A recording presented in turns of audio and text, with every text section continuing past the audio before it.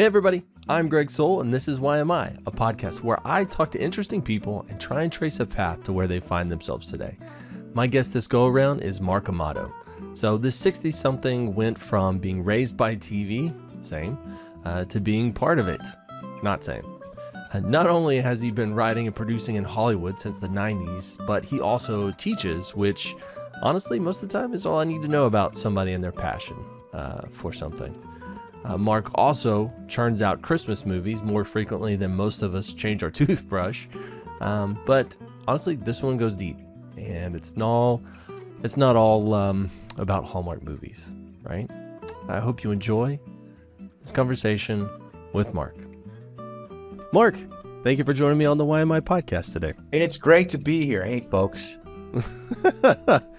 Bright, smiling, running high on caffeine, just the way I like my friends. Thank you. Yeah, my father used to say growing up, why is that kid so happy? Because I was always sort of like, got a song in my step. I don't know why. But hey, guess what? Every day's a good day. Man, can you just call me every morning? Just wake me up. It's to people, I think, so, and I feel for people who suffer from any type of depression, because my brain, for whatever reason, has got like this huge bag of serotonin. So even and I've had some really, really rough patches in my life, it's sort of like, tomorrow's going to be better. No, it's going to be fine. It's sort of like, I'm that guy. I'm always that guy. Sort of like, really, can you sort of like kind of tap your brakes today? It's not a really great day, and I really don't need this cup of sunshine. But guess what? Got it. Oh, take it or leave it. Here we go. So Mark, generally what I like to do whenever I'm meeting a new person, after we get past, hey, the weather's nice and all that, right? I'm not a small talk person, which I hear is bad. You need that bridge to kind of make a connection with people. But very quickly, I usually say, all right, well, who are you?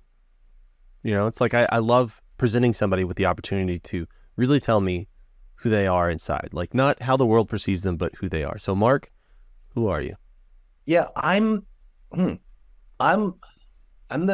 embodiment of a dream of a 4-year-old kid who was basically stuck in front of the television as basically the babysitter, and fell in love with TV at an early age, and grew up running home after school where the other kids would be going outside, and I would turn on the TV and watch reruns of every show from the 60s and 70s.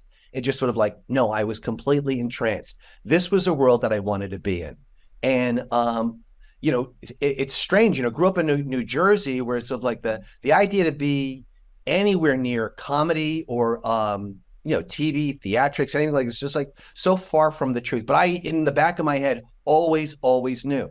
So, and I grew up early on, sort of like I was raised Catholic. I didn't have to go to Catholic school, but I did have to go to catechism. And I remember putting my hand up saying, if I get a divorce, will I go to hell?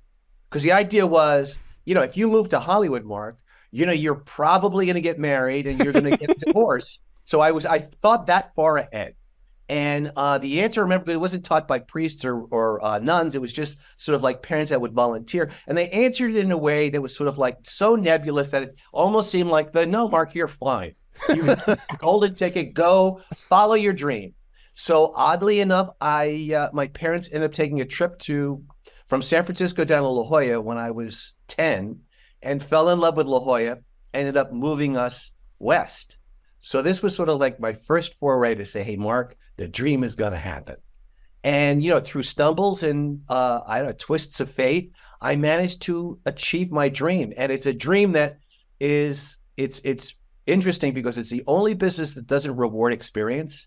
It's the only business where, hey, guess what? You're only as good as until the next job you get, and you're constantly climbing the ladder. You constantly have to, sort of like claw your way through to survive. And I've had a lot of adversities that sort of like kind of push me back to square one, where you're playing Monopoly, go straight to go, go to jail or go right back to go. I think that's what it would have you do. And you have to work your way around the board. And I've done that, I want to say probably 3 times, where it looked like I'm done, I'm finished, there's nothing left for me to do. And I would go to the place, okay, Mark, you're a comedy writer. What else can you do? Can you open a funny bakery? It's like, no, this is what I do. I'm comedy. I have to come up with all right, well, what about this? Well, what about this? So because the muscles that I sort of like developed over the course of survival, I managed to sort of like pull myself out of hole after hole and become, I want to say, the success that I am, but the success where, hey, guess what? I finally reached a point where I don't fear not working again. And maybe that's a bad thing, but it's not, because I kind of realized that even if I don't work after a year or so, I know it's okay, Mark, it's time to come up with a new tune. So what's the new tune? So, I love what I do. I want to say, I count very few that actually truly have a passion of what I do. And I've reached the point where, I go to a dentist and it's so like, I asked them, why'd you become a dentist? I had a root canal. And I'm thinking, I said to the guy, I said, okay, wait a minute. You're like in the worst profession in the world. Your metaphor is, I would rather have dinner with my ex-wife than get a root canal. And he looked at me, he says, oh my God, I can't believe you said that. He says, because I've got the worst relationship with my ex-wife. I said, next to me. I says, okay, well, answer the question. He says, you want to know something, Mark? He says, the reason why I got into this field is I have people who come to my office in pain, and when they walk away, they feel better. And I said, boom, that's it. You're one of my 12 apostles. It's sort of like, that's what I want in terms of the people that I want in my life are people that are at that level. So like, okay, no, you didn't just kind of fall into it. My dad was a dentist and I just sort of like, no, that's a mealy mouth way of living life. And my feeling is like, I want to go for the gold, okay? If I end up with the silver, that's fine, but I'm always going for the gold. That's cool. That's me in a nutshell. I love it. I love it. So something you said, it kind of made me think of, because you were saying, no matter what happened, I would think I was done here, I was done there. Things always have a way of kind of working out, huh? Want something I say? Yes, they do. I mean, here, I'll give you early on. I mean, I went to UCLA from San Diego, and here I am. All I want to do is be a writer. Maybe in the darkest crevices, sort of like be a performer, because I love Saturday Night Live, and it's sort of like that was always sort of like the ultimate goal. Wow, to be a Saturday Night Live performer. So one day, I'm working for the Brillstein Company. They represent everybody on Saturday Night Live. It's like, wow. All right. So it was August of 1988. And I'm riding my bike in Santa Monica. It's like my happy-go-lucky day. Ha, ha, ha, ha, ha. My front tire gets caught in a rut in the road and throws me, boom, right in my face. Oof. It's like, oh, my God. I'm like, lacerations, whatever. People are coming out of the car, okay, hold my head back, whatever it is. They rush me to the hospital, and I basically am in 6 hours of plastic surgery to put Humpty Dumpty together again. Whoa. For probably the next month and a half, I'm wrapped up like a human Q-tip. Okay. I couldn't go to work. Even my bosses were like, you got to come to work so this way we could see how bad it is. So I came to work. And so like, everything kind of swollen up. I looked like a boxer. And okay, I survived that. And it just like, now I'm very self-conscious of my appearance, but I still have this desire. It's sort of like, okay. And I want to say 2 years as an assistant with the manager I was working for at an agency. Now I'm a year in the company, and he promised me, Mark, hey, give me a year and I'll help you become a writer. Well, he needed to tuck me in with a glass of milk for that story because I knew that wasn't going to happen. I'm just an assistant. So I decided no one's tapping me on the shoulder. Why don't I just start faxing jokes to Weekend Update? Okay. That time the fax was very popular, and you saw Brillstein Gray at the top. So guess what? The star would read, oh my God, this is a really funny joke. I'm going to use it. So I would tune in on Saturday. It was like, that's my joke. It was like, that's my joke. So all the other assistants, and there were only probably about 8, they were like kind of, yay, Mark's achieved the dream. So it was probably 6 weeks of like, wow, I finally got validated. I'm good enough to be a comedy writer on Saturday Night Live. One of the partners pulls me into his office because he had heard, and I thought he's going to say, hey, Mark, congratulations. But he basically says, who do you think you are? I says, excuse me? He says, who do you think you are sending jokes to my client? I said, I'm sorry, did he complain? He says, Mark, that's not the point. You're an assistant. That's all you do. If you write again, you're fired. So here was me with a wah, wah, wah in my real life to say, okay, everything that I was hoping for, okay, I got to push back with a bike accident, push back with even in success, you fail. Now what? And it was a place where it was one of my first, okay, pivot, Mark, what are you going to do? Well, I knew I was going to be a writer here, so I had to look for another job. So I ended up getting a job in development as a manager of comedy development for Sony Pictures TV. And it was sort of like, well, I felt like, hey, guess what? A creative executive. That's pretty good. That's got to be close to being a writer, right? Yeah, of course. No, it was complete and utter opposite. It was basically Glenn Glary, Glenn Ross, with me as an executive trying to sell to the network uh, ideas with some of the comedy writers that we had under contract. And what happened is I unfortunately had an opinion. So we would have writers that would come in with an idea that was like, okay, there's no series here. I remember there was one called The Charmings. And The Charmings, there was a 13 episode commitment at CBS. The idea was what would happen after the end of Snow White with Snow White and Prince Charming now together as husband and wife. And they've got children, they've got the evil witch. Okay. And I was like, that sounds like a funny sketch, but I don't know how that's a series. And I'm saying this to the CBS executive. He says, Mark, we have a 13 episode commitment with, I don't think you should be saying this. So within 10 months, I got fired. I basically got restructured. My last name ends in a vowel, so they weren't sure what would happen. So, well, let's throw them a little bit of money, and now let's see what happens. So I did, in the first time in my life, I was 28 years old and out of a job, and now with a little, maybe probably like a 6-month cushion. And it was like, okay, now, Mark, you got to figure it out. What are you going to do? And it was the year of Friends, and Friends has exploded. Because the job that I got at Sony, I had a guy who wanted to be my agent. So he says, Mark, just write me a Friends spec and you're going to be golden. So I did. And he says, okay, this is good. This is because the show's debut in September. So by October, November, I had the script done, finished. Okay, good, Mark, you're golden. Just sit tight, collect your unemployment, and come May, we'll start putting you up for shows, because that's when networks announce their fall schedule. Well, this is a big chunk of change for me to sit around like, okay, well, let me figure out what else can I do. So I'm watching Mary Tyler Moore show at Nick at Night from 10 to 11. It's like Mary. And it's like this show. And I remember as a little kid, this show was really great. Well, now I'm watching it as an adult and saying, no, this is effing brilliant. So I thought to myself, what if I were to write a Mary Tyler Moore spec? It's like, well, that's crazy. But no, it's not crazy. So I went to the Hollywood bookstore and they would have old scripts. I found an old Mary Tyler Moore script. And the way they wrote it back in the day is they would, it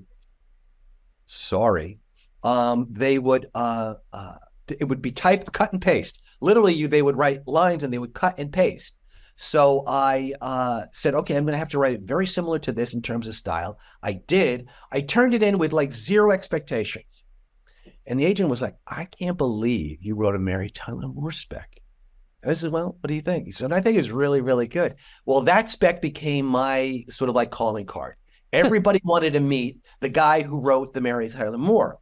Okay. So this was sort of like my first major foray, but opened all the doors. It got me on staff in my first show. It became sort of like it was almost an apocryphal story of, hey, do you remember the guy who wrote a Mary Tyler Moore spec? And since then, I've heard people some writers have tried writing the I Love Lucy or Dick Van Dyke Show. I had a fantasy of after Seinfeld wrapped, because a writer constantly has to come up with new calling material. So that Mary Tyler Moore was great for like a year or two, but every year you got to come up with a new one. I wrote, what else did I write? Malcolm in the Middle. It was sort of like, okay, whatever the script du jour you had to write. Then I remember watching the finale of Seinfeld, and everybody, almost universally, even Larry David actually brought it back on Curb Your Enthusiasm, reviled that last episode was so bad. So I had the fantasy of writing a spec Seinfeld, everything ends the way it should. So like, what a great title, okay? That could possibly be. Fortunately, I didn't need a job that season, but I always thought in the back of my head, that would be a great spec to do, because everyone would want to read it. So it can become kind of a calling card then, because I was curious. It's like they're not going to revive the Mary Tyler Moore show. It's just right. a way for you to kind of get that energy out and then show people what you can do. Is that the idea? Well, what it is, Greg, is I always say this. I teach a writing class at AFI, and they constantly are asking. They're one thing, they want to learn the form, no doubt, but they want to work. They want to figure out, okay, well, what am I supposed to do? What should I do?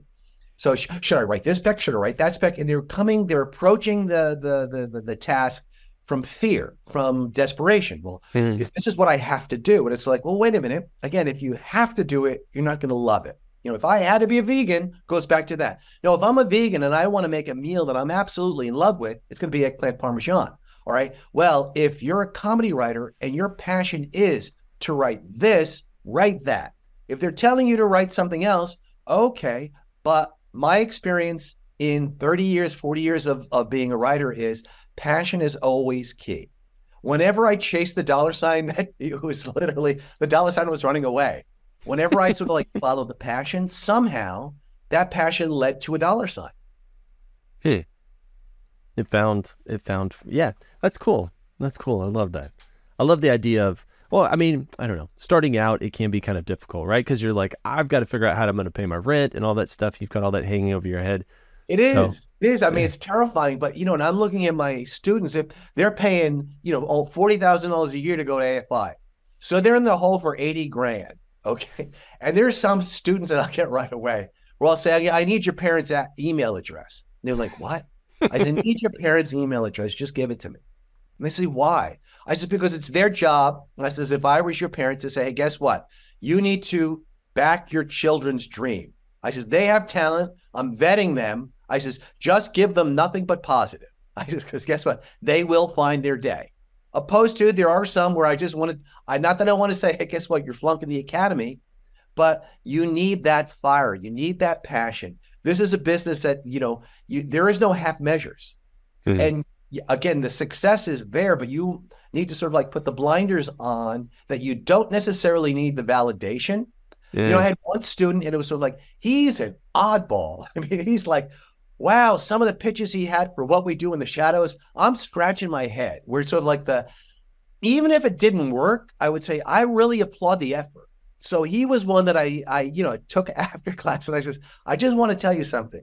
You bang your drum to your own beat. I says, there's going to be a lot of teachers, there's going to be a lot of executive producers that are going to try to put you into a hole, put you into a category. The best person that I could think in history is Tim Burton. Tim Burton had a deal, and he all of a sudden his eyes wide. Tim Burton had a deal with Disney. I says, and they were trying to make him a Disney animator, just so like it wasn't his thing. So he came up with this thing called Nightmare Before Christmas. They optioned it, but they didn't get him. So eventually he went over to Fox. He started doing their things, and Disney realized, hey, wait a minute. We've got this Nightmare Before Christmas. Maybe we should let him do it. I says, and that's who you are. I said, I'm not saying you should follow his footsteps and become a knockoff. I says, you've got your own vision, your own taste, your own take on the world. I says, don't let anybody adulterate that in one fathom whatsoever. That's what I would hire you for. So it's sort of like, and to find that, it's sort of like I tried to do a little bit of stand-up when I first started out because I do impressions, but I realized that if you try to be like somebody else, yeah, you're not going to win. When you own sort of like that individuality of who you are, well, that's when you've got a voice, and that's when you become a commodity. Mm-hmm. You're in, it seems like as a teacher, you're in a tough position because one, you get all of that energy. So I occasionally do some stuff with the local university, and I don't know, man, it energizes me. It jazzes me up to see all these young people actually like on fire to do this thing that they love, but also I've been beaten down by the world. So it's also, I kind of want to like temper that a little bit and try and give them some words of advice of like, to hold fast and make it through. Like, what's your advice to your students to kind of maybe help present them, get them ready for the world? It's funny. I got to say, I went to the University of New Orleans. I did a weekend course, and it was sort of like these students, they're in film and TV, but in New Orleans, what are you really hoping for to get out of this degree in New Orleans? I'm not quite sure. So most of them, this is their weekend. Okay. They had to get up at 9 o'clock until 5 o'clock. So I had a couple of them there, like the arms are folded, and it just sort of like I guess I need to win you over. Okay. So, and I'm not feeling like I should be doing a tap dance here, but okay, you can have your arms folded. You can do two. And I just sort of like went through my spiel, and this was really sort of like learning how to break story. So we get through Saturday, and it's like, okay, Sunday I'm making them like a little bit more creating games, but I start the course where I'm going around the room, and these are probably 25 students.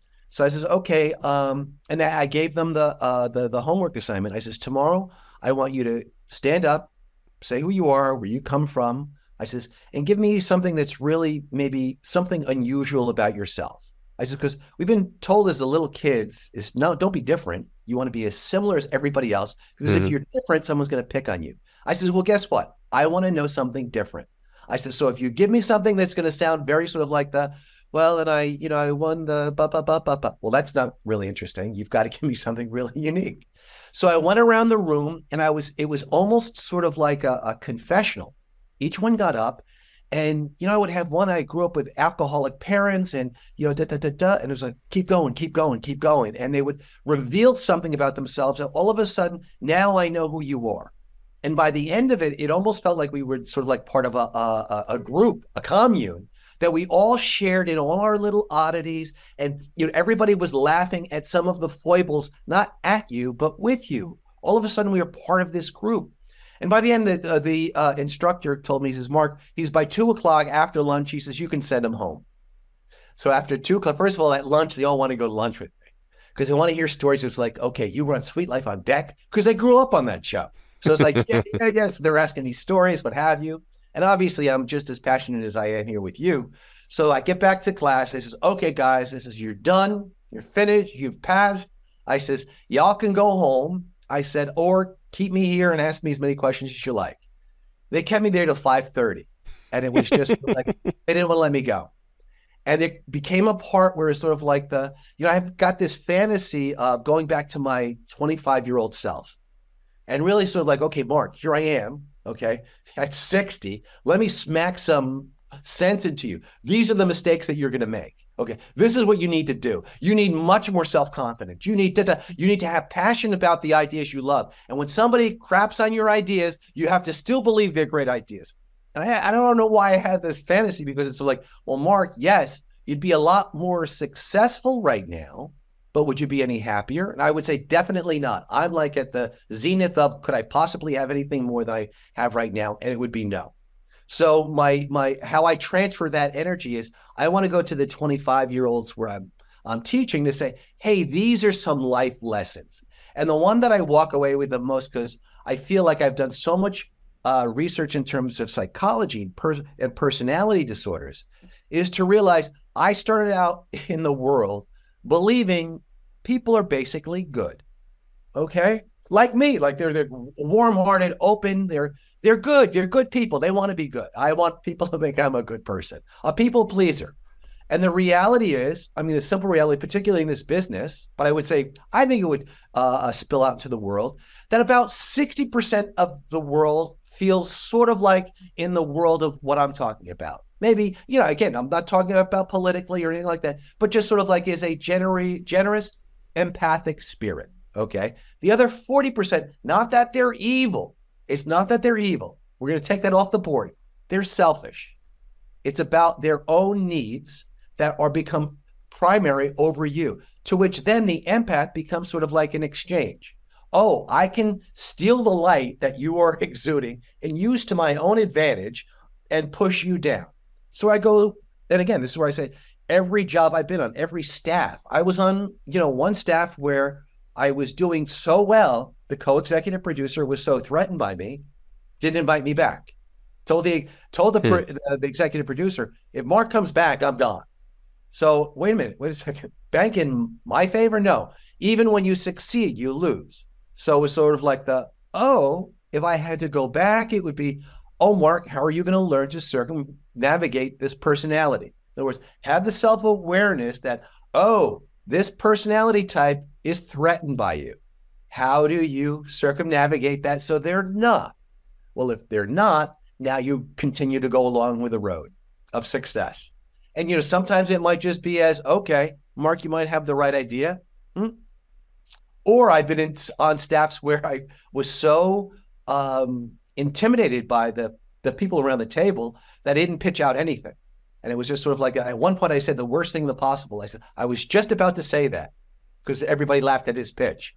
It was like, oh, really, Mark? So then I learned the lesson of, okay, Mark, you can't edit yourself because you may be editing a great idea.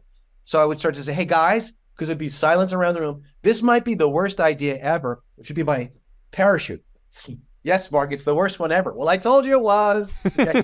Where generally speaking, it would not be the worst idea. It'd be a great idea. Hey, yeah, well, what if we did this? This, by the same token, if I heard a mealy mouth pitch from somebody, I said, wait a second, Derek just came up with a really funny idea.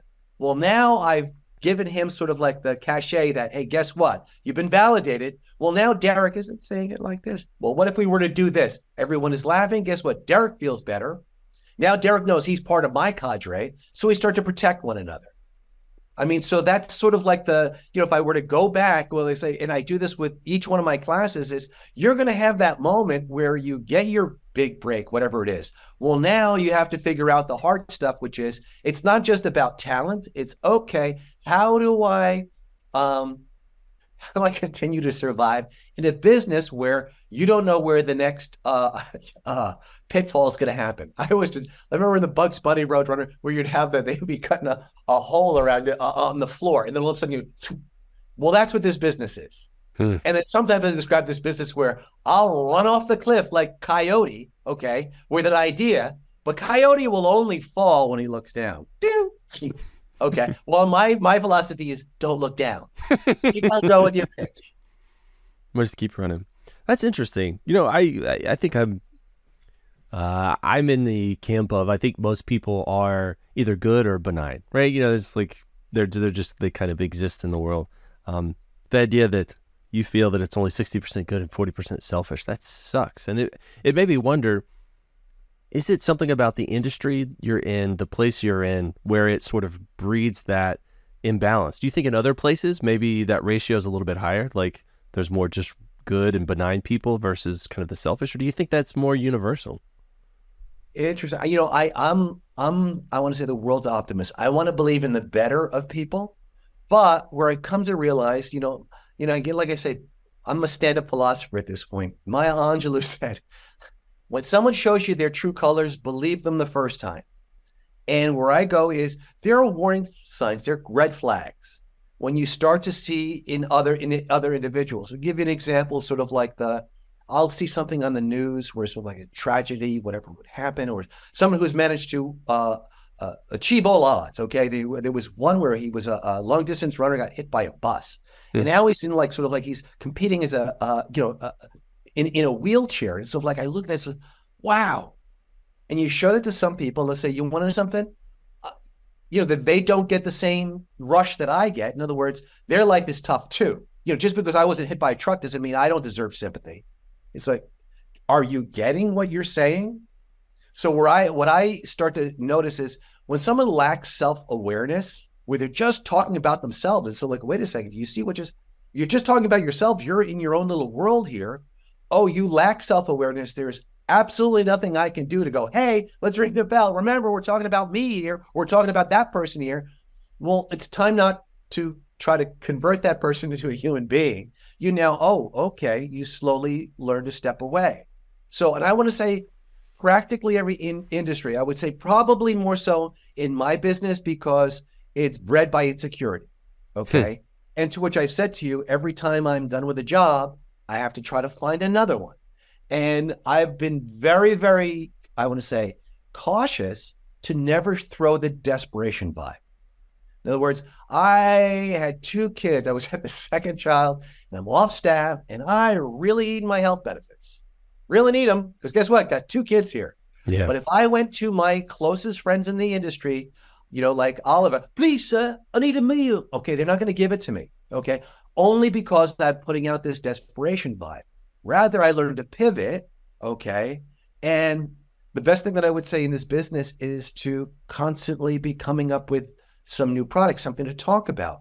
My favorite thing is I just sold an idea too. Okay, I just sold a couch on eBay. Sounds like, wow, you did something. Okay, I've got, here's one for you. Which I just had a Christmas idea pitched to Adam Sandler's company. Really? Well, that sounds really fascinating, Mark. What's the idea? Guess what? What they don't know is, Adam Sandler's people told me he'll never make a Christmas movie.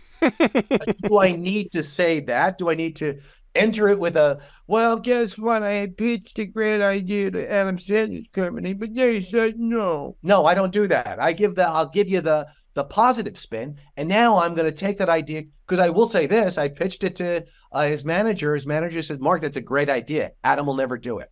So I'll take the positive, which his manager said that. So yeah, and guess what? Mark's going to write that script. Well, now you want to know more about what's going on here, opposed to wowsy, woo, woo. So like the world is there's a big cloud over it.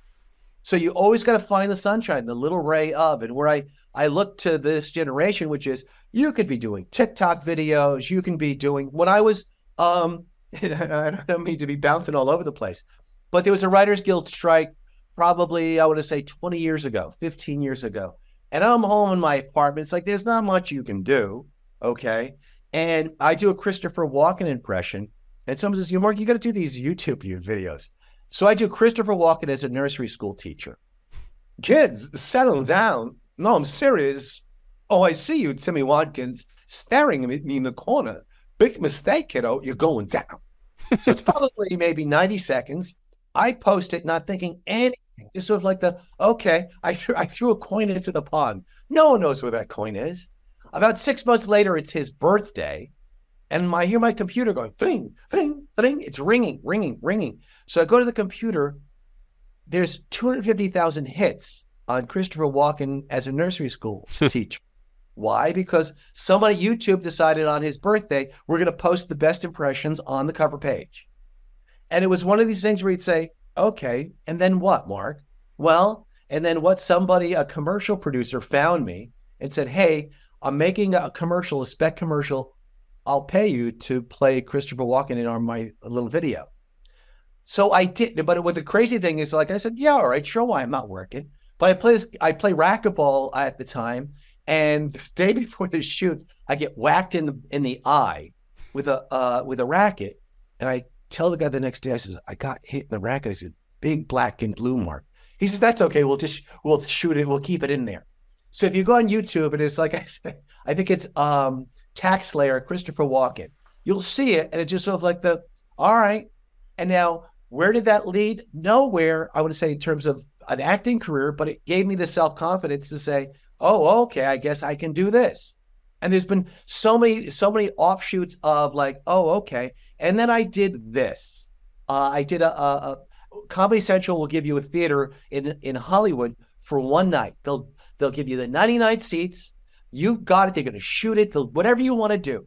So I did something called The Last Telethon, and it was Jerry Lewis hosting a telethon to get this movie that everybody in comedy knows about, called The Day That Clown Cried. Horrible, horrible concept about a clown who leads children into the gas chamber. I mean, it just should never have been made, but it's never been seen, okay? But people have heard about it. Well, I do a telethon, basically a cross between the MDA telethon and reading of this thing. That's 50 minutes long. And just like, where was the dollar sign there? Nowhere. But I packed the theater with a lot of comedy writers that, again, all know about this world of Jerry Lewis. One night only. But because of that, I want to say, because of that experience, I got hired on Baby Daddy, which then jump-started my career again. And it was just sort of like why? Because I did something that was passion-driven. There was no dollar sign there, but it proved me as an artist to say, hey, I want Mark around my table. Yeah, yeah. It's funny, what I'm hearing a lot is one thing is put yourself out there and then say yes to the opportunities that happen to come your way. I mean, would you say that's pretty much your secret to success there? Absolutely. And what I was saying, listen to that voice inside your head, because I can't, and I don't mean to be banging this drum, but it's happened too many times. I finally pulled myself out of a hole and wrote my first Christmas movie. People were coming to me right, left, and center, so like for ideas. And I would pitch out an idea, and I had this one producer, he went, nah, I don't like it. And I says, Jonathan, this is a really good idea. No, I don't like it. Well, the old Mark Amato would say, I guess it's no good. So I would put the flush on it. But I decided this time, let me see if I can find another producer. So I had another producer who was chasing me for ideas. Said, yeah, let me take you to lunch. Took me to lunch. And what I love is it's the elevator pitch. It's this long. And I pitched the idea. And I see a little twinkle in his eye and his partner's eye. He says, do you have anything written up on that? I said, I probably could do it. So I write a one page. He sends it into the network. We sold it. A month later, I get the call from the guy, the Mr. Potter guy, who said, Mark, I don't like that idea. He calls me, he says, Mark, what are you doing with that idea? I said, he sold it to another producer. He said, well, you'll never get that movie made. I said, why not? He says, I'm the only person who does pageant movies for the network. Okay.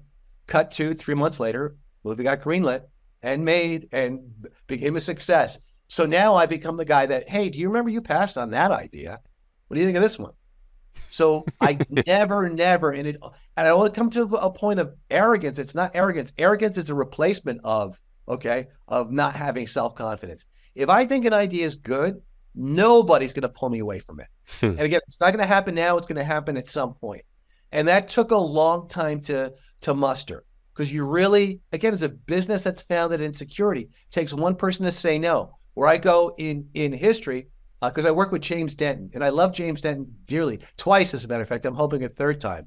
When he was finally on Desperate Housewives, that was sort of like last stop shopping. But Desperate Housewives was originally pitched to Lifetime, which is where it should have been. But there were a bunch of executives who said no. Well, guess what happened? Once the show became a huge hit, cleared house. All those executives, I'm sure at this point, are saying, welcome to McDonald's, may I take your order? Glenda, didn't I pitch that show to you? Yes. So it's sort of like it was a case in point of then in Hollywood, the hardest words were not to get it passed. The hardest was get any response. So I've had many an idea that has died by apathy. They're not going to say yes. They're not going to say, we're thinking about it. Are you now? Because I'm going to sell it somewhere else. And that's where I come from, a point of, if it's a great idea, if you've got a vision, hey, guess what? You don't need the validation of, and where I go, at the very least, write it, give it its voice. Then you maybe see where you might have gone astray. But if there's a germ of a great idea there, it will see the light of day. So my takeaway from that is, if you've got a good idea, put it on the shelf, not in the trash. Then is that kind of the idea? Just hang on to it, or just write it. So many of my writer friends, unemployed writer friends, like to write the word that they're writers at the bottom of their taxes. But are you writing during the year? And what happens is, I've had many of, I've got a really good friend. She was on Big Bang Theory. She says, Mark, do I really have to write a spec again? I says, no, I know. It feels like I've got Gene Kelly. Gene, can you please do a little number here? Well, wait a minute. I'm a dancer. I got to dance again. But it basically is, you need to show a new wrinkle, a new side, a new vision that gives me a taste of who you are. And I can't just go by the resume. So, that's where I say we're long distance runners, but we all have to continue to train and prove ourselves in the ring. And there are many a writer that feels like they want to either rest on their laurels, or because they reach a point where, Mark, I'm an old white guy. I love that one. Okay, you're an old white guy. Who's going to hire me? Well, apparently nobody, but okay. No, who's going to hire me are my friends. Well, my experience is it's time to make some new friends. And okay, if you're an old white guy, I go to Survivor, and I think I want to go on Survivor because I love the idea of take your whatever it is that seems to be your liability and turn it into your strength. And there was one season on Survivor where there was the old guy, okay, who just basically was sitting in the corner. He was everybody's friend. He was somebody sort of like that. Hey, you don't have to worry about him. He's the old guy, okay. He ended up winning, and it just sort of like that's the lesson I want to say in life is sort of like, hey, guess what? I had a bicycle accident. Okay, may have felt like I was the Elephant Man, but at the end of the day is okay. Then I started owning whatever that was. I remember being in a staff where, because some people would not know what happened. I says, you're staring at the scars, aren't you? No, I'm not. I says, yes, you are. You're staring right at it. You want to know what happened? And then there would be a story there, and I would make a fun of the story of how it all happened and how I'm in the waiting room waiting for Michael Jackson's plastic surgeon. I'm like, is that a good thing? Can we go on Yelp? I just want to make sure. Is this the one we want? But it's just sort of like, so now all of a sudden, like I say, when I had the students explaining who they were, well, now all of a sudden I've taken something that could have been a liability. Hey, what happened to Mark? And I brought you into my world, and now we're all part of the same team. And I really believe that that's a life lesson that will carry you, never mind in this business, anywhere you go. I love your energy, man. Like I'm sure people will comment it on a lot. I told somebody one time told me, I hate it when people say I like your vibes, said that's just them saying they don't have a personality. And I don't. I thought that was an honest way of looking at things. But I've noticed when some people have such big personalities, so much energy, everybody else maybe seems a little bit muted. Is it hard for you to find people on your level?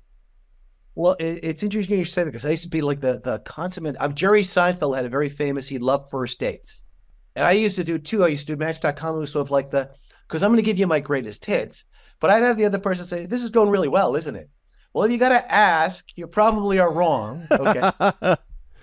I can find anybody interesting, but here's the thing, and you bring up a good point, which is you don't have to compete with my energy. But what happens is I think sometimes people may find it a bit intimidating. And I go back to because I was that guy. I was the introverted extrovert. Okay. Until you brought me out of my shell, be quiet. I'm not going to give you any of me. Why? Because you may not like me. Okay. And I think we all have this deep desire to be liked, to be accepted. It goes back to when we were children with our parents. Okay. And I'll see that I had one student in, I want to choke up because I sewed the one with the alcoholic parents. And she was a people pleaser. And I know what is not that I had alcoholic parents, but I know what it is to be a people pleaser. And I had to take her aside because she'd finally sort of gotten her sea legs with me. And she was coming out of her shell because she was no longer muting her ideas, but her ideas were coming out half measure. I says, you have to understand. I says, you're still worried about, am I going to like your idea? I says, so you're holding back. I says, this is going to be a lifelong lesson. I says, you only got me here for a weekend. Okay, folks, good night. But I want you to do a deep dive search into just what that is. I says, because there is somebody there that's got a voice, but right now she's just whispering, half ideas. I said, so that's what you want to be able to become a full version of yourself. Like I said, I mean, if I was not a writer, I'd be a therapist, but I'd probably be a therapist that'd say, wait a second, isn't it my turn to talk? But that is like, bring your greatest, whatever it is. And I think with a lot of people is they feel maybe they don't have that. And that's where I go to well, then tell me something about yourself. A friend of mine in New Jersey, oddly enough, okay, she met somebody through Ancestry.com who was helping her out with something about her family. And she was so taken by this person, said, I really want to pay you back. What can I possibly do? She says, well, my son wants to be in the business. Is there any way you can? She says, Mark, would you do me a favor and set up a Zoom? And I just did this, Greg. This was last week. So I sat down with it, just like we're doing. And it's just interesting. He wants to be in editing. And he's just being very, like, I call it general in terms of what he wants to do. I said, okay. I said, well, do you want to do film? Do you see yourself as a cinematographer? Do you want to do reality? He's just sort of like, again, fresh off the boat. Okay. But when he started talking specifically in terms of what he was able to do, all of a sudden I saw him come alive. And the reason why he's living in Cooperstown, Oregon with his brother's in the other room, he's an anthropologist. And I says, oh, okay, that's interesting. What does he want to do? And he starts being very, very specific. Apparently there's a dinosaur that has been sort of like relegated to not being a dinosaur, but he's trying to prove that it is. So he's coming with all of these things. And I'm saying, okay, boom. His name is Chase. What a great name. I says, Chase, do you see what you just did? I says, you came something so. I says, started out general. Now it's specific. I says, but I want to meet your brother. Brother was yelling in the other room. Hey, no. Okay, because now I've got a face on who you are. I says, you started this Zoom with me. Well, you did this, you did this. I wanted to, I don't know. I said, be specific. I said, I need to know who you are. I said, because then you bring us into your world. And again, I go back to my original, which is sort of like, we have been taught not to show that specificity.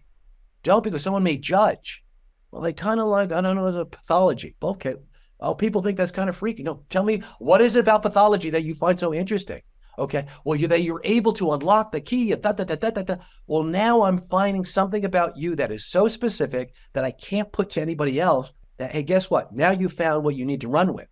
Opposed to, again, cloud it with generality. Generality does nothing. Yeah, I don't, even on a date, I'd rather say, give me your worst date stories. Okay, it's like, why am I going to be telling you the bad date stories on a first date? Well, because guess what? At least we got somewhere to build. And what happens is, you'll tell me a story, I'll tell you a story. All of a sudden, we're laughing. Guess what I feel with laughter? Laughter is is next to making love is the very closest thing to intimacy. It means we're on the same level. Okay. We both share an experience that we can now laugh at together. Okay. And the moment we have that moment is where I even say on dates, it's sort of like, boom, I know we've got it. If I saw that connection, you felt that connection in me, guess what we want to do? We want to feed that endorphin. Let's do it again. Let's do it again. Opposed to, again, to go to the place of being that mealy mouth. You don't want to be one or the other because you don't want to say the wrong thing, or you don't want to show too much of who you are because somebody may think you're odd. All right. I'm an oddball. Yeah. Yeah. I'm about as weird as they come, Mark. So I'm very much in that camp, and you're talking about be specific. That's something I've kind of learned through doing this podcast and talking to so many people, is that if you really show people who you are, which is dangerous, right? It's a scary thing, but it's almost like shining a light, and it allows those like-minded individuals to find you, right? It gives them something to follow. And so it's like, if you're looking for your tribe, how are you going to find that if you're not really like advertising who you are in different ways? I've talked to people who will present that in their personality. Some will present it in their clothing, right? Or, you know what I mean? It's like, how do I advertise to other people? This is who I am. Please find me. You come up with these different methods, but it's something that really I was curious about is, it sounds like you've really found your authentic self, like who you are, and you are just Mark probably 95% of the time, right? So at what point did you, it sounds like it was kind of a slow progression towards there, but like, how old were you, do you think, when you really just became you all the time? 50. So not that long ago then. Not that long ago. No. And it was really like at a point where I came out of the fire and out of the ashes so many times. And here was the last time when I told you I was on baby daddy, and, I lost everything in my divorce, had to rebuild. And it's just sort of like, am I ever going to own the house again? So it was 2012, and I bought a house, and I'm on a show that's a hit that was run by somebody who was, again, not the person I want to be around, was a former friend, but just sort of like I'm not coming back. So it's like, wow. All right, well, then now what? And I was at the last place of like, I don't want to live in now one anymore. I can't lose this house again. I can't. So I had a Christmas idea, because I had a movie at Freeform, Revenge of the Bridesmaids, Before All the Brides Pictures. And they says, Mark, can you come to us with a Christmas movie that's not done around the table? I'm like, yeah. So I came up with an idea that I knew was a rock solid idea. And even the junior executives were like, wow, that was the best pitch I ever heard. Died by apathy. And this is 4 years ago. So I figure, okay, well, now what do I do? And I'm teaching, I'm trying to put together the pieces to sort of like kind of keep the mortgage going, trying to keep the house of cards. And I pitched this idea to a former friend of mine that went back to my first show at Fox, Pauly Shore, lasted 3.5 episodes. They cut it off after the half episode. It was that bad. But it's like, okay, well, what do I do? She says, Mark, that's a really great idea. Why don't you pitch it to this one producer? I pitched it to the one that ended up passing at the second one. He says, Mark, if you write that, I'll get it made. So I took it to the bank, meaning I have to work for free again at 50. So I decided, okay, 100 pages divided by 30 days is about 4 pages a day. I did it. Turned it in like a blackjack dealer. If anybody doesn't see a blackjack dealer, when they change them, they go like this. Okay. In other words, check my hands. There's nothing here. It's time for me to leave. And it was like, that meant you were not getting anything else. Okay. 3 months later, as a director, as a star, the movie is greenlit, and I'm ready to go. And at this point, we're sort of like now I'm working hand over fist. They're constantly coming to me with new product, like movies that have to be turned around in 2 weeks. I'm turning them around, but I'm working like a Tasmanian devil, taking anything possible, because it was like a dog that had never been fed. And that's when I started reaching a point where I was pitching out ideas that either I was getting success or I was getting the crickets. And I was saying, okay, I love the cricket idea. So if it's not going to go with you, it'll go somewhere else. And then it really became this, I want to say, this graduation of self confidence, where it was like, no, I didn't need the validation anymore. And I wasn't worried about losing the house. The house was going to be perfectly fine. And now it's at a place where I realized I could probably be working more if I just wanted to, like, again, be the pretty girl in the corner, say, yeah, I'll dance with you. But it's like, no, wait a second. I want to do this. I want to do that. So now I find myself at a place where, when you say no in this business, no, I want to, they're like, wait a minute, what do you mean no? It's like, well, no, I want to do this. So now I feel like that has given me even more muscles and it's not from a point of arrogance. It's a point of, hey, if I could make more, is that making me any more happy? No. But if I got that one, that sort of like, I've had these two movies on CBS, the last 2 years that were like, the network executive was like, Mark, go for it. In other words, I had one producer say, Mark, they call them romantic comedies, but they're not really funny. I says, this CBS executive was like, Mark, put the pedal to the metal.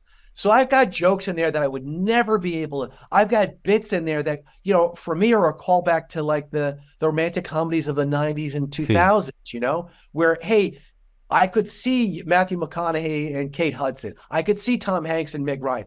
That's my level up. So it's sort of like I'm constantly raising my own bar. And for me, that's what sort of like feeds that creative beast inside me that says, hey, guess what? I want more.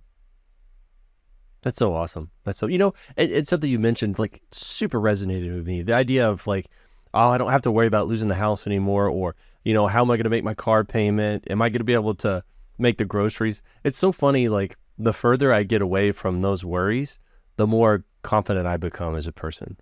And I would say confident and happy. Oh, all of a sudden there's that sense of, I can't tell you like my friend who was on Big Bang, they were golden handcuffs. It was like, boy, I wish I was on a show like that. Mark, be careful because now I can't get out of here. Yeah. And that's just sort of like again, go to the place of never mind self-confidence, but happiness. Okay. Do I want to be the guy that spent 20 years, slaving on all of these shows, okay, only to, but you don't know the other side of it. Okay. Careful what you wish for. I don't want to live careful what I wish for. So, and that takes a lot. In other words, you may have to deal with less, in other words, in terms of the income, maybe, but that sense of satisfaction, and that's where you constantly have to kind of figure out what the measure is. Okay, you can have this much success, but at what price? Or and where I go, and again, maybe this is me being philosophical again, but they've done a study that after the first, I want to say $80,000 a year you make. Okay, if you made 160 or 320, you're not twice and three times as happy as when you were able to cover your bills. Well, once you're able to cover your bills and you have that sense of, okay, relief, okay, everything else beyond that is gravy.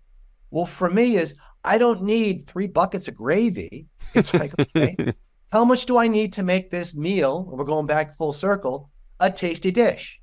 And to me, it's sort of like then there's going to come some compromises where, okay, I don't necessarily need to do this anymore. And, some of it, Greg, is definitely age, where it's sort of like you reach a certain point where, I know there's only so many marbles in this jar that I know I'm not going to live to 150. So what do I really need? And what I really need is, hey, guess what? To feed the soul. So, I teach once a week, do I need to know? Okay. Do I enjoy doing it? Does it feed my soul? Yes, it does. So that day a week is worth it because it's sort of like, I find myself teaching, my students things that I'm having to learn. Okay. Perfect example is when we get off this Zoom, I'm going to a Christmas movie that I'm rewriting and I'm doing a little bit of the sit and stare. It's not working. When it's just not, let me go to Scrabulous. Let me go to Facebook. Let me go. No. I need to figure this out. So I tell my students is when it's not happening, write some questions down, write a few things down, crazy thoughts. Now turn the computer off and go do something you enjoy. I like to rollerblade at the beach. And I'll go rollerblade the same stretch at Santa Monica since I've done in college. And it's strange. It's sort of like the writer's room inside my head. All of a sudden, hey, Mark, what about this? I'll come back to the computer and I have it figured out. Well, now the next 2 hours is I'm writing it. I need like a bucket of ice to put my hands in. Okay, because it's just sort of like kind of free flowing. Opposed to is it neither or nor? No, you can't be that writer. It's not Emily Dickinson sitting in her bedroom, kind of pondering what her next thought is. You need to sort of like approach it with sort of like that degree of passion. Well, the computer is a constant reminder that, Mark, you're a fraud. Every time the words aren't coming, Mark, you're a fraud. No, you fooled everybody up till now. They finally figured it out. No. So I'll go to the place of, and this was an idea that I've been wrestling a little bit because, you as a writer, you come up with what your vision is, but you're dealing with either a network or a set of producers that have their vision. So I have to accommodate. And there's sometimes I'll even say to them, I says, guys, I says, okay, I'm your interior decorator. I said this to one the other day. I says, you're telling me to paint the kitchen bubblegum pink. Now I know that's a bad idea. You're going to walk in here and say, wow, this is a little too bright for me, but you can't come to me. I'm just a house painter now. So if you tell me bubblegum pink, maybe you're thinking about Barbie the movie. Oh, now we've got it. But there comes a point where me as a creative, and I am the writer, I say sometimes, hey guys, I'm just the writer, which guess what? That means I'm the cook. So if the cook is saying, I don't think this is a good idea, listen to the cook, but guess what? You are paying the cook. So if you want me to cook French fries and I don't know, cereal and mix it together, okay, let's try it. Let's see what it tastes like. And then when you say it doesn't taste good, I know you're not going to own that. You're not going to own that. No, Mark, you didn't do the best version of cornflakes and French fries. So I have to find a way to make that work. That's my job. And you've hinted at it a whole bunch of times already. But and this is ultimately how I found you. I was looking for writers who did Hallmark movies. My wife and I have started this crazy thing where we're watching Hallmark movies and having fun doing it. I mean, to be perfectly honest, we are laughing at them most of the time because they are very formulaic and they definitely follow a pattern, and it's fun to kind of insert your own dialogue occasionally. But do you feel like that's your happy place, being that? Because I mean, you are very prolific too. I see like sometimes you're putting out like 2 movies a year. When that genre, that flavor, does that feel weird? You became the Christmas movie guy. Christmas guy, yeah. I had one year where I had 2 original and 3 rewrites. It was sort of like 5 movies. It was insane. And I want to say with CBS, because again, you're talking to me. They're like, you want something? We got to get Mark with the press circuit. They got to wait a minute. You want the writer to talk to the press? Yeah, we do. So and it's funny. So one year I did it. The next year they want me to do it again. They said, but Mark, should we send you a hair and makeup? Because in case you see my hair's a little, I said, don't worry. I said, I'll figure it out for the press session tomorrow. So here I am with the actors, and you look at everybody, all the pretty people, and I don't call them pretty people because they're talented too. Okay. And they're asking me questions. And I was, why are you talking to me? I'm just the writer. But they wanted the answer to the question, which is sort of like how do you come up with these ideas again and again, which is sort of like you find a new wrinkle. And I says, here's the thing. I says, you had a movie at Hallmark called A Royal Matchmaker. I said, we take a look at the poster. There's the matchmaker. She's dressed in a beautiful red dress. And there's the prince. I says, so guess what? Spoiler alert, they're going to fall in love. Okay, yeah, you know that. All right, you know, but wait, why are you watching this movie? Why are you finding it interesting? Because you don't know how. Okay? And then what I will have is I'll have that last act break. And it takes a lot, Greg, because it's sort of like I have to figure out like a puzzle. How am I going to put these characters at complete odds at the end of Act 8 so that you have no idea how possibly they're going to come back together? Well, the network makes it very, very clear to me. Okay, we're hitting a hammer on my hand as I'm writing. Guess what, Mark? This is the act where people will tune out. If they see the ending coming, they don't want to come back, and then we lose all those advertisers at the end. Okay, so I put these 2 characters at odds that there's just absolutely no way you could see them coming back together. Why? Because I sprinkled a couple crumbs in the beginning that now are going to come full circle at the end, where all of a sudden now it's a souffle. And then when you have that final moment, she shows up at the Royal Gala, and there she is in the dress, and he's there. We know, okay, yeah, I get chills because like, yes, that's what we want. We want to please, Mark. Tuck me in. I want to be tucked in. I want to feel good. Okay, just don't make me feel like a schmuck at the end. So that to me becomes the art behind, okay, it's just a Hallmark movie or it's just a Christmas movie. That's the art of like, wow, you created a satisfying ending here that I didn't see coming. And for me, that's the goal in each one of my movies, is to find a way that, hey, guess what? You know what? I don't want to say it's a cut above, because I've been part of ones that just seem to be good enough, and good enough is not from the school that I was raised. So it's like I'm constantly trying to find a way to push myself. And I will even have some that say, hey, Mark, don't push yourself so hard. It's okay. And it's like, I don't want it to be pablum. I don't want it to be predictable. So those become, I don't want to say my manacles, that becomes my challenge. Mm. And that's why, as you could hear in me, like every time it's sort of like another James Denton, perfect example, did a movie with him that's not a Christmas movie. And I says, Jamie, come on, we got to do a Christmas movie. He says, Mark, they've all been done. And I'd say, until, and I come up with an idea. And he's like, oh, wow. Like, how did I come up with that? So it's always finding a new wrinkle to an old chestnut that, hey, guess what? Now we've got something completely new that, again, you can be passionate about, I can be passionate about. Yeah, for sure. And I love rom-coms. That's one of my favorite. I mean, I love comedies in general, but rom-coms, I think are particular. And because I was like questioning myself. I was like, why is it about that specific that I like so much? Or maybe it was my wife asking me. And I came up with, I just love to laugh. I mean, that's one. That's right. Step one. I love to be entertained in that way. But two is, in a rom-com, it's going to turn out good. Right? It's like no matter what adversity they have to go through, in the end, like you said, you're going to get tucked into bed. And I think I kind of like that piece about it.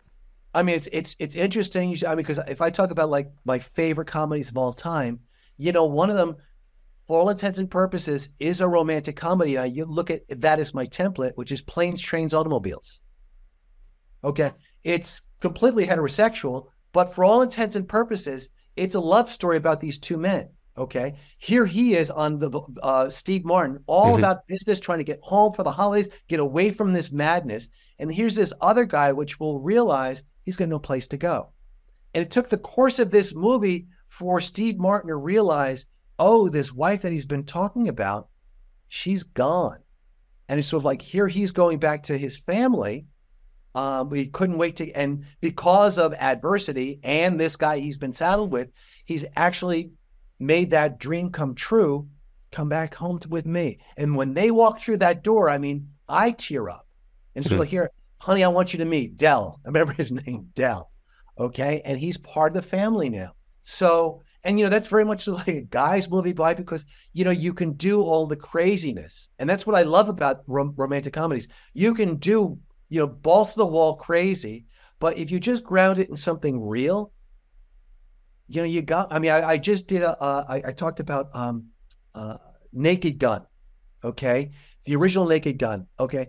A movie that was based upon a series from the Zucker brothers that was, let's just lampoon all the old cop shows. And they did such a wonderful job. Okay. But what they lacked is something that they stumbled upon in Airplane, which was, it was the love story that kept Airplane afloat. Well, then when they do Naked Gun, and it was completely absurd. Okay. This love story between Leslie Nielsen and Priscilla Presley, like the perfect casting. Why Priscilla Presley?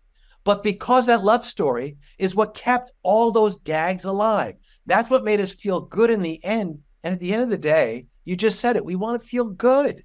And I think that's why I'm living at the golden age right now of what I do, is with everything that's happening in the world. Please, can you give me a 2-hour break?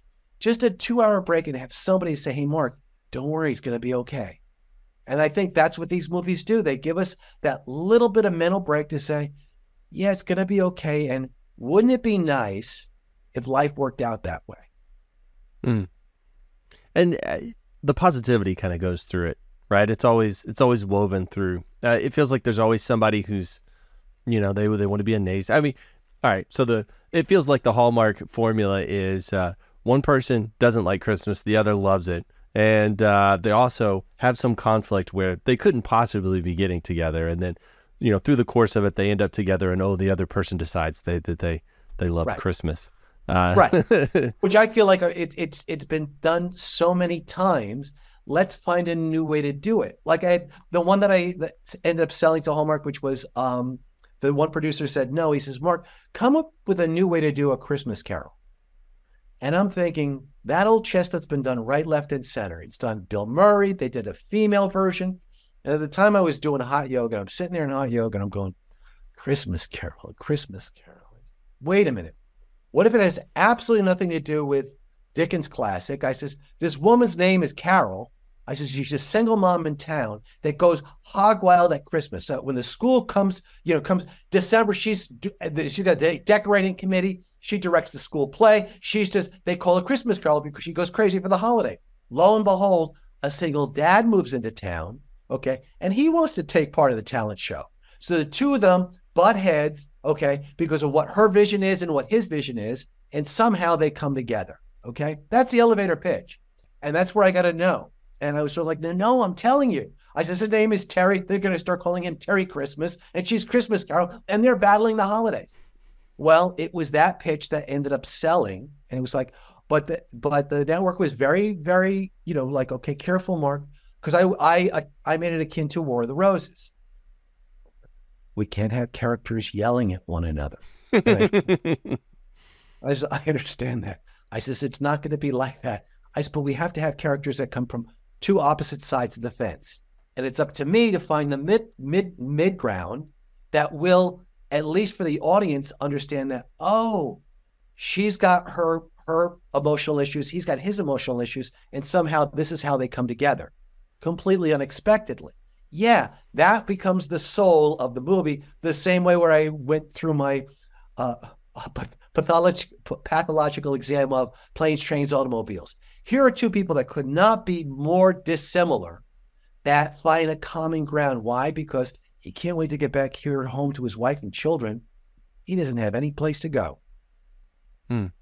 It's interesting too. The listening to you talk about other stuff, you talking about people's internal motivations, kind of the way they think, and you sort of, what did you say that if you weren't a writer, you'd be a psychologist? Why have you put so much time into kind of studying all of that, learning all of that? Is it purely for writing, or like where does that interest come in?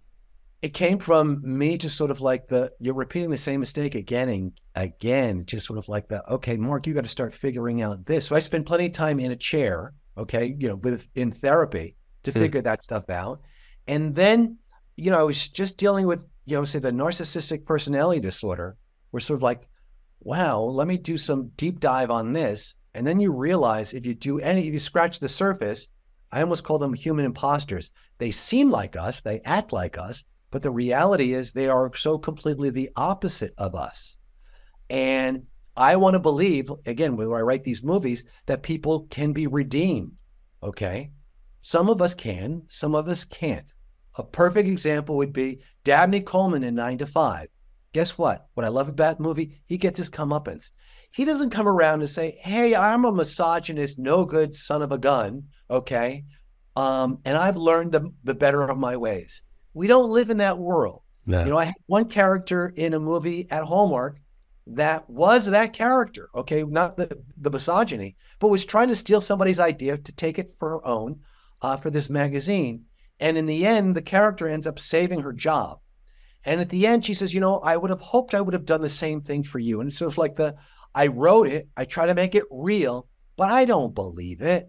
People who are inherently selfish, I don't want to say evil, but are inherently selfish, that are willing to put your neck on the line, okay, are now willing to say, wow, I have the self-awareness to realize I did that, Greg, and boy, am I sorry.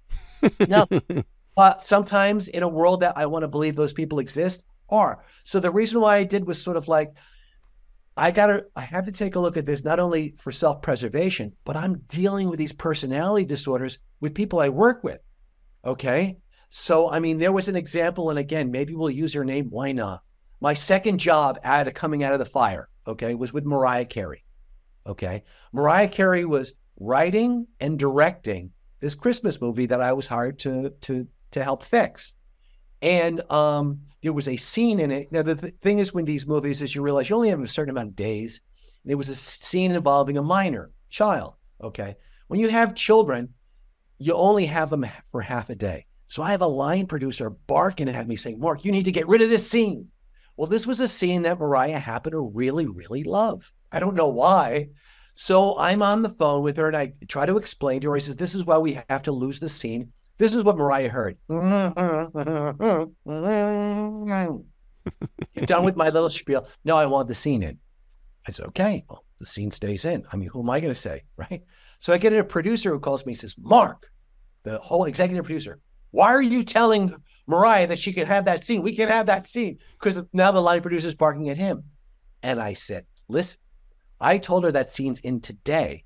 I said, but I'm also writing another scene for her character. I said, so come in 2 or 3 days. I'm going to say, okay, Mariah, do we want this scene with a kid or do we want this scene with you? You choose. Which one do you want? I said, it's going to be the shell game. He looks at me and says, brilliant. So sure enough, and again, I'm hanging my own head to be axed or drive here. But come the time was sort of like okay, you could do one or either. Okay, so I want the scene. All right. So we lost the scene with the kid. We got to the same place, but why? Because she was not going to hear me with any degree of logic because again, you're not part of that personality's logic means nothing. This is what I want. Well, we can't have it. Don't tell me I can't have it because now I'm going to want it all the more. All right, you can have it. Okay. Well, now the nerves are relaxed, but here's the little addendum. You can't have everything. So which one do you want to choose? Well, I would rather have this because I'm not saying even from an ego standpoint, the scene that I wrote was a really, really fun scene. Even if she wasn't in it, I'd want to shoot that. So that's what became sort of like all right, we're going to lose. So that becomes, I was like 90% of my job was at 90%, but at the time was 90%. 90% was hopefully deliver the script. But if I didn't have the ability to pivot, and that's where I go like, you have to know personality types. You have to know how to work within because I describe these as sort of like summer camp. Here are the people I'll have to deal with for 3 weeks. I'll probably never see most of them again, but I have to find a way to circumnavigate. And at the end of the day, I want to make everybody happy, but I even said to the line producer, she only worked with me for the first time. I says, trust me, I know what your job is. I said, I promise I will have your back, but you got to give me a little leeway. Now, she didn't know me well enough to trust me, so she went over my head. But then again, I know the parameters because it's taken me a lifetime to get here to say, hey, guess what? I don't want to be sent off to Exile Island because if this didn't work, okay, I don't want to say I never work again, but at the moment, it would feel like I'm never going to work again. So no, I'm going to figure this one out. Each job, I want to call this Vietnam. Either it's going to be great or it's not, but at the end of the day, I walk away with the soldiers that I know I've got your back, you know I've got your back.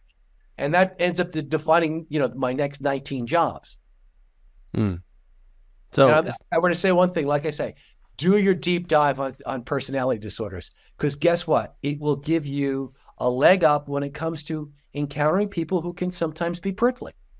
Yeah, I mean, more strategies, right? Like strategies of working with this type or that type kind of thing. Yeah, and that talks about all fields. I mean, it's interesting. I'm married to a Filipino, married to a woman, 2 kids, get a divorce, come out of the closet. I mean, again, we're talking about all these lifeline things. So my husband worked with a physical therapist. This is the beginning of COVID, and he and all the other Filipinos are getting all the COVID cases. Okay. And it's just sort of like the why, because some of the other physical therapists are sort of like, well, we can get away with this. All right. Well, in the Filipino culture, they're very passive aggressive. So here they're dealing with this is something that's wrong. Okay.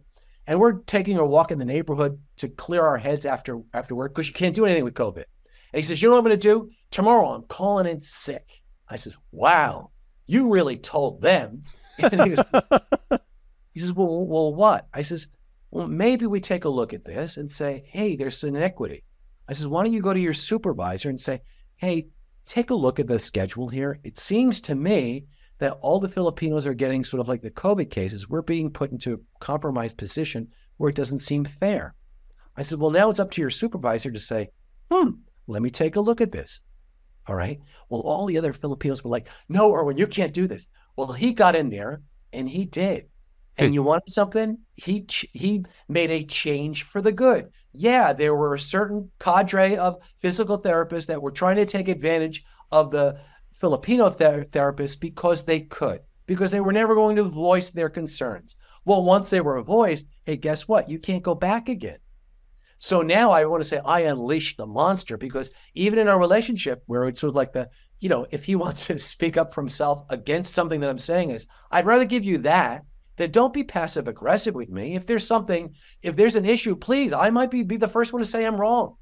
But the idea of, okay, like I said, it's taken me a lifetime to get to that place because I've been in fear-based management where you're on staff where if I say anything, I'm going to get fired. Mm. Well, if I don't say anything, I'm going to be in a job I'm miserable at. Which, pick your poison, Mark. Which do you want to be? Well, I'd rather speak my piece in a way that's not going to get me fired.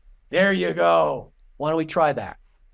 Yeah, yeah, I've learned that myself, is that you can say the same thing in several different ways, and it's going to be taken, the Right. connotation will be accepted in different ways. So you just got to find that right way of saying it. And talking about passive aggressive, like that was my main form of I'm uncomfortable communication for most of my life, and it got me nowhere. Like just learning to openly and honestly just talk about, hey, this is how something makes me feel, as opposed to, I don't know, trying to expect this person to see me being extra quiet or sassy to understand, the transgression that they've committed. It's so ridiculous. So Well, it actually took my wife to push me out of that. And it sounds like you are doing the Lord's work over here, pushing your partner out of it as well. well, that, and I want to say, you just said the two magic words that I always say, sort of like that, you can never be wrong. I feel. And I taught my partner that. I taught my kids that. So like if they're angry, they're frustrated, whatever, the moment they say, I feel really angry that you do this, I validate. Yeah, that must make you feel really alone. All of a sudden that anger level, wait a minute, I didn't expect that. Yeah, it does. And it must make you feel like you have no place to go to and there's no way you can explain. No, I can't. I said, that's going to make you feel really lonely. I bet you would want to tell me how you, yeah, I do. Well, all of a sudden you start noticing a difference in that person's being is now all of a sudden they're not being combated. Okay. They're being validated.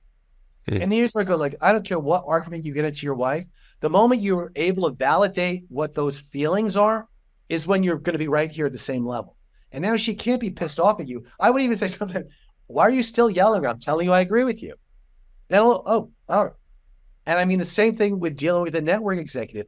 I had one where it was sort of like that. They were giving me a really, really bad no. Bad. Boy, this is a bad no. And I was, for the first time in my life, I said, I'm going to tell you, this is a bad no. But I'm the rapper. It's my job to take a bad note. I said, so do me a favor. Explain me the note behind the note. And they were like, what? I says, this is bothering you for some reason. I said, I don't know why. I says, you've given me a fix that I don't understand. Give me the note behind the note. And they did. And it was like oh, now I get it. And now I was able to give them a solution that I didn't feel it was compromising. I was being told to paint the room bubblegum pink. Oh, you would like me to do this? Yes. Well, now everybody's happy. The product's better. And there's no animosity. There's no, boy, that Mark Amato, he doesn't take a note. No. So again, in a real roundabout way, this is the key to success. Take a little bit of talent and a lot of this, and you'll go far.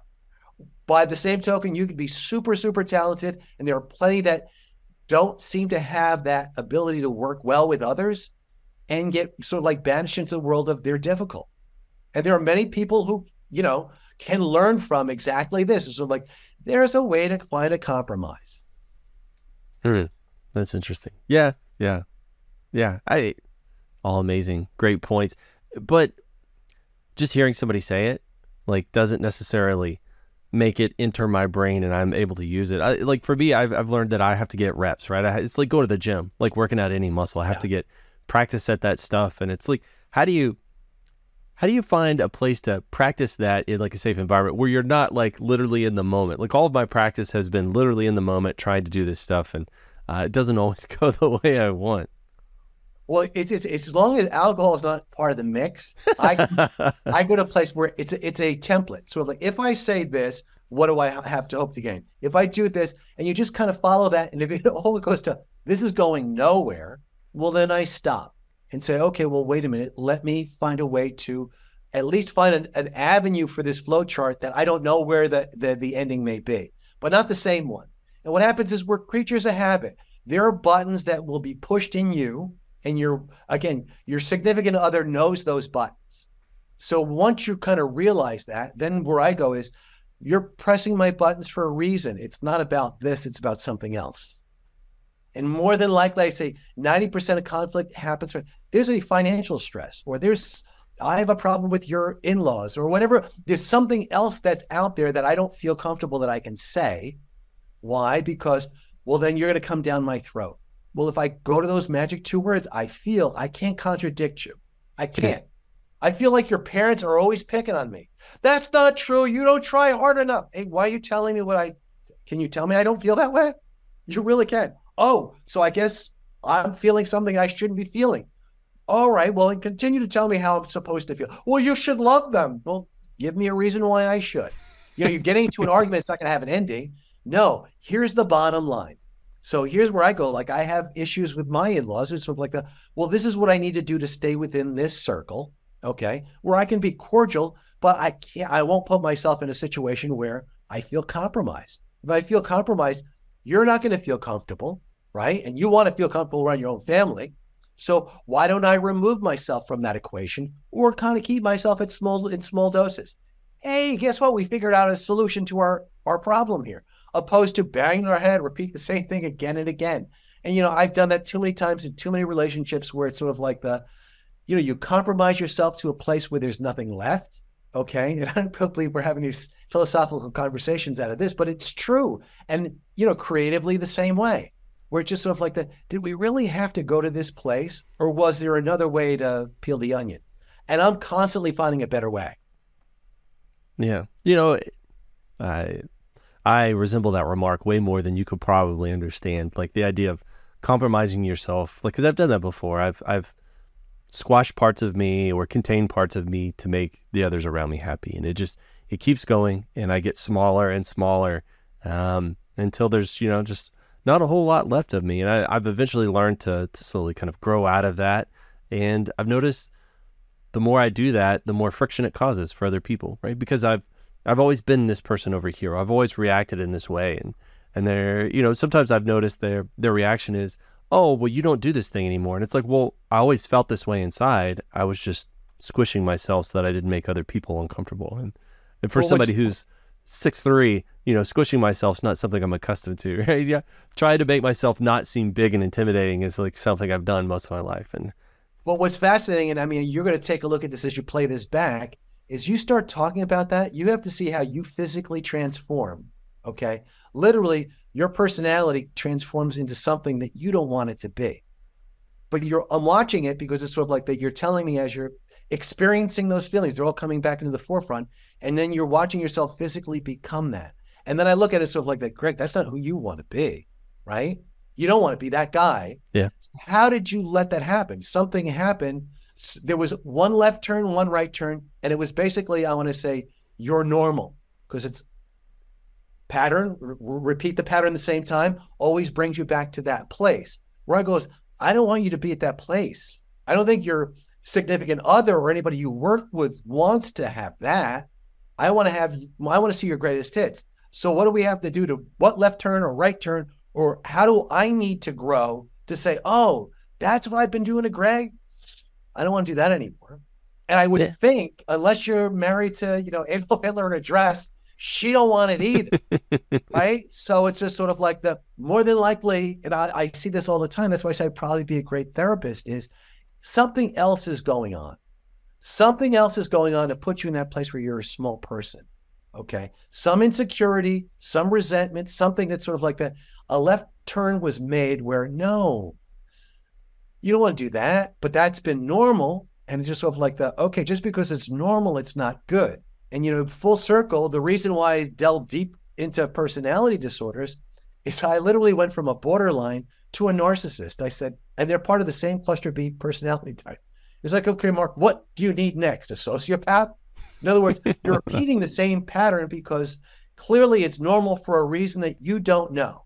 And what it was is sort of like I dug deep to say, oh, this goes back to being a child, being, a father with conditional love. And, oh, I'm chasing this tail that's never going to be caught again.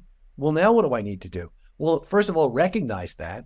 And then now making the slight changes that are going to be, again, for me, it's the red flags. When I see red flags, it's like, okay, before I would convince myself, no, that's not who they really are. Now it's like, no, they just told me who they are, and I need to avoid this, or find a way to hold up boundaries. And again, with boundaries and narcissists are sort of like, why did the chicken cross the road? Well, because it's a boundary. I want to cross it. So you have to be very, very vigilant in sort of like maintaining that. And what I discovered, Greg, is it's tough to begin with. And then all of a sudden becomes, oh, okay. Because people are gonna take you by surprise. Like, I can't believe Greg just said that. Well, Greg's maintaining that and it's not going to go back. Well, then now what? Now it's up to them to accommodate. And either they will shift their behavior, or guess what? They're not part of the circle anymore. I went through a point in my life just before 50 where I started weeding out people in my life that were not positive. And I said, okay, there may be only 2 or 3 people on my repeated phone call list, but that means there's a vacancy sign on for better people. And then the strange thing is, when you leave the vacancy sign on and you're able to sort of like vet the candidates that are coming in, you're surrounded by better people. And what happens is they lift you up and you become a better version there of yourself. I love that. Vacancy sign for better people. Yes. That's beautiful. But you know what? Something for me, because it's not just like about like my partner or, you know, stuff like that. Something I learned was the catalyst for me is I'd been in a job that I was miserable at for a really long time. I mean, I think everybody is, and you've already talked about like, yeah. But you were saying this is a job I know I need to leave. Whereas me, I was like, this is a job I have to be at because I make a certain amount and I've got all these things I got to pay for, these responsibilities. And then I eventually got forced into the position where I had to leave, and it was transformative. So I learned I can start molding the environment around me. So instead of me having to contort myself in all of these, like a Cirque du Soleil performer, into these crazy positions to fit into these, I can start molding the environment to fit around me. And it was so freeing. It was like so much de-stressing, I guess, associated with that. Like I can just be who I want to be and who I am all the time. Like I don't have to like constantly contort. And so learning I could do that in one aspect of my life started allowing me to, or I guess maybe give me permission or show me that it's possible in all aspects of my life. And it's so crazy how rapidly things can get better when you realize that you can change everything around you to fit so much better. Well, it's interesting. I mean, I've got a metaphor. It's actually a joke that I heard a long, long time ago. I was a kid and I never quite understood it, but it's exactly what you're talking about. It's about this guy who ends up getting a suit fitted, okay? Gets the suit, he puts it on, and just sort of like it's not fitting right. So like, you know, the collar needs to be up, and the tailor says, you know, if you just hold your shoulder up like this, it'll fit. Okay. He says, well, what about the sleeve over? Well, if you contort yourself a little bit for that. Oh, all right. That's sleeve for it. And what about the bottom, the hem kind of, no, well, if you just, you know, he's giving him all these different positions to, okay. So he says, okay. So he leaves the tailor shop and he's walking down the street, and he's got this, the way he's walking, there's like kind of a limp, what have you. Walks by, he says, look at that poor son of a gun, huh? He says, yeah, but he's wearing a hell of a suit.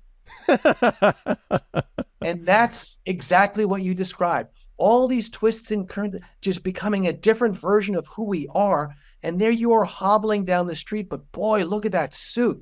Well, the suit isn't what matters. It's the guy who's in it.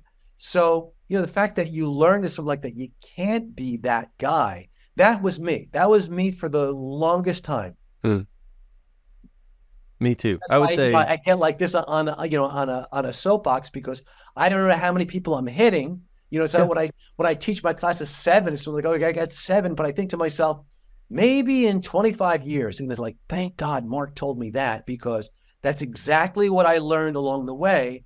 And I can't be that guy wearing the horrible suit or the really nice suit, but it has become contorted inside. Well, you know, it's something I've noticed, like, because, and I've mentioned this before on this podcast, but like legacy, like what kind of legacy you're going to leave. And I always say there's never going to be a building named after me. I'm never going to have a scholarship with my, you know, it's like nobody's going to remember me after I'm in a box in the ground. But what I have learned is that you really, truly leave a legacy through people, right? And so if there's 7 people in front of you and you can light something inside of them, they're going to carry that and they're going to, you know, contribute that light to other people, right? So it's these big ripple effects that you have just through people. And the idea of, you know, you get excited to talk to kids once a week in your class, but that's not just those kids in your class, right? It's everybody else that they're going to impact on down the road. I think that's such a beautiful thing. When people give of their knowledge of themselves like that, I mean, you're changing the world, you know? You know, You hope, but here's where I would say the same thing.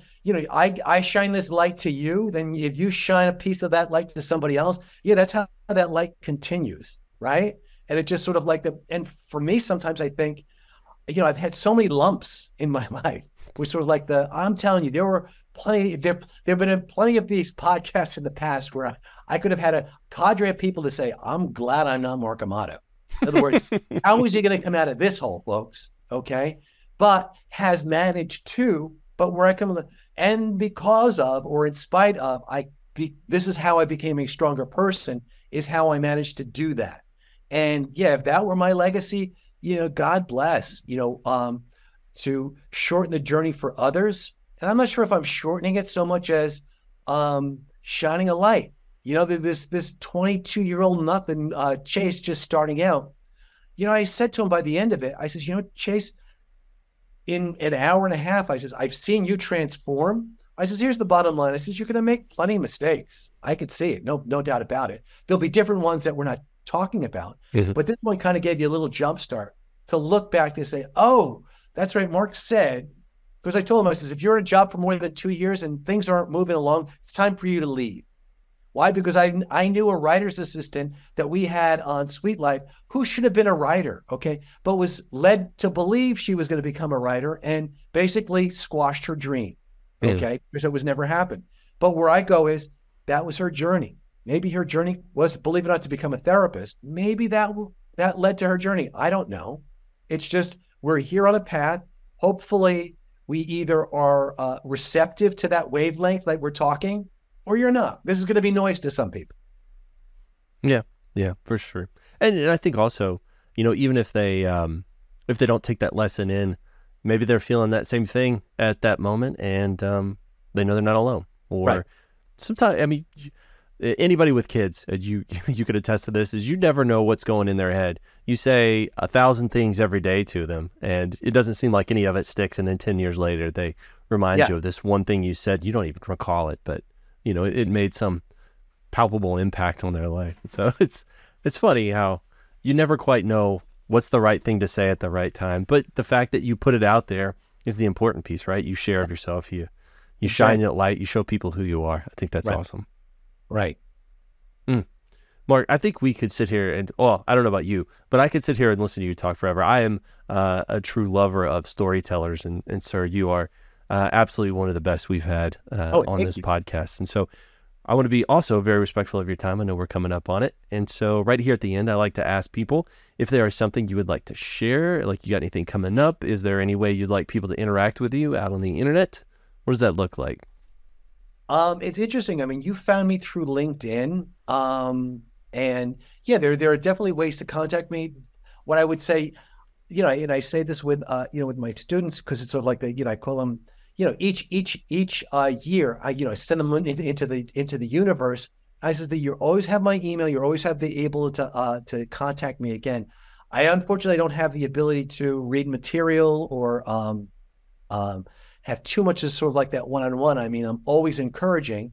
In terms of the things that I've got up on the horizon right now, because of the strike, I've got 2 movies in development, nothing this year, but I'm really kind of eager to see what happens here in the future because I want to see a blue sky. In other words, I've got sort of big ideas, but everything that I talked about here for the last 90 minutes, Mark Amato is putting on red.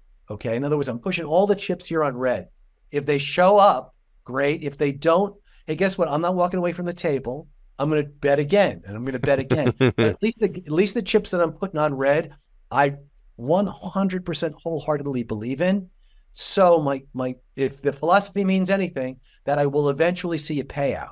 Whether that happens in a year or two is regardless, because it's sort of like I'm practicing what I'm preaching, and what I would hope anyone in hearing this would sort of like okay, if you had that novel in you, you had that great idea, if you had whatever that is, if you're in that job that's sort of like that, well, Mark said 2 years and it hasn't happened. Guess what? Here's my last thing. And I even say the article in college. I read an article in Fortune magazine that said the importance of writing down your goals. And I've got a movie idea that I'm doing with this. Just sort of like, can you imagine if you were in college at 21 and you write down all your goals and you take a look at them now at 35, 40? Well, statistically would say that you have achieved a lot of those goals. Okay. But what if you didn't? Here's the thing is, I believe our destiny is in a constant need of a rewrite. So you may have wanted to be married or in that great job or all those things by a certain age. And now you find yourself at that point. I can't tell you how many former lawyers I've talked to. Okay. How many people that are coming out of a bad marriage that are sort of like, okay, finally hitting the reset button. It's never too late. And my feeling is, and it's, never, God bless, I've been in a situation where I had to say, hey, guess what? God's saying, Mark, you've got a certain amount of years to live. I've always been very, very attuned to that, how many years we have here on the planet. And all I can say, and I've lived a life, an identity of being married with kids that was not satisfying in the least. Hey, is it too late to shift gears? Never. And I really, really believe that. All you need to do is have the desire. And I don't care whether you want to lose the weight, you want whatever it is that is, I would like to have more hair. Okay, maybe that one I can't have. But anything else, and again, with the strangest thing, and I will say this to you, which is sort of like, it's funny how you'll look at look at yourself with a certain amount of, let's say, a liability. With me, it'd be, scars that I endured from my accident, where when you're in the company of somebody for 5 or 10 minutes, that's the last thing you notice. Okay, you shaved your head. Okay, or even ask, when did you start shaving your head? No, by this point of the conversation, the shaved head isn't part of who you are. It's who you are that's sort of like shining through. And I really believe that that's 90% of the game here, is sort of like dispel the stuff that you can't control, because there's so much. Here's the one I'll leave you with. Worry, Walt Disney said, worry is a waste of imagination, because you experience the same experience twice. The one you have conjured up in your head, okay, and the one that you live out. And if you do anything, do a little research on Walt Disney, okay? He put his entire fortune on red, okay? And that was to build Disneyland, okay? His brother said, what are we doing, all right?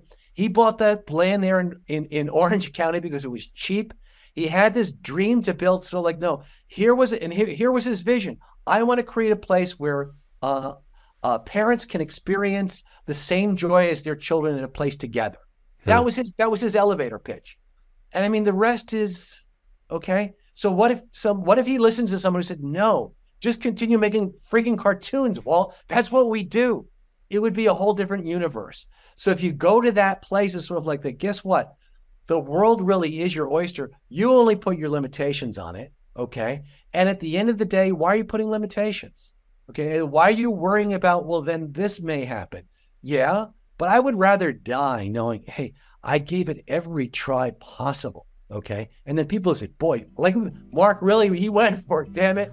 And sometimes I'm as proud of my failures, creative, as I am my successes, because at least it got me to a place to try. So yeah, that would be on my gravestone. Don't stop trying. Yeah. I think it was Churchill who said, failure is the lack of trying. Once you admit failure is when you stop trying. I love it. That's such a good message to go out on, Mark. Let me hit stop on all this stuff, bud.